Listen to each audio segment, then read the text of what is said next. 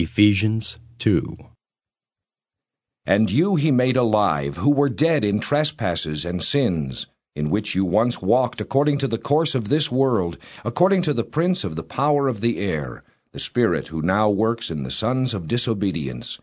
among whom also we all once conducted ourselves in the lusts of our flesh, fulfilling the desires of the flesh and of the mind, and were by nature children of wrath, just as the others. But God, who is rich in mercy because of his great love with which he loved us, even when we were dead in trespasses, made us alive together with Christ. By grace you have been saved, and raised us up together and made us sit together in the heavenly places in Christ Jesus, that in the ages to come he might show the exceeding riches of his grace in his kindness toward us in Christ Jesus. For by grace you have been saved through faith, and that not of yourselves. It is the gift of God, not of works, lest anyone should boast.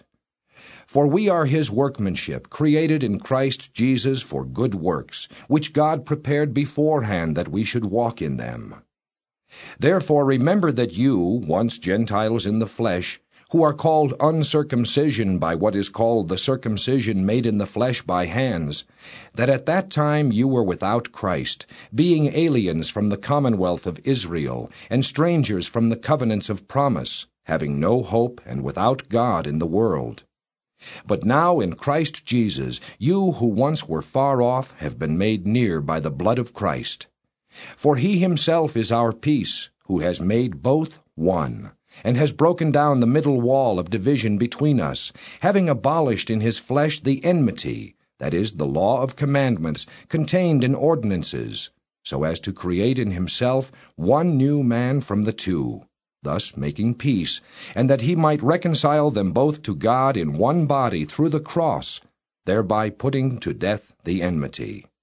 And he came and preached peace to you who were afar off and to those who were near. For through him we both have access by one Spirit to the Father.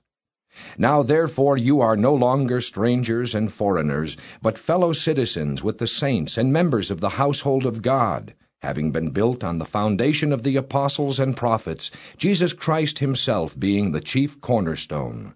in whom the whole building, being joined together, grows into a holy temple in the Lord, in whom you also are being built together for a habitation of God in the Spirit.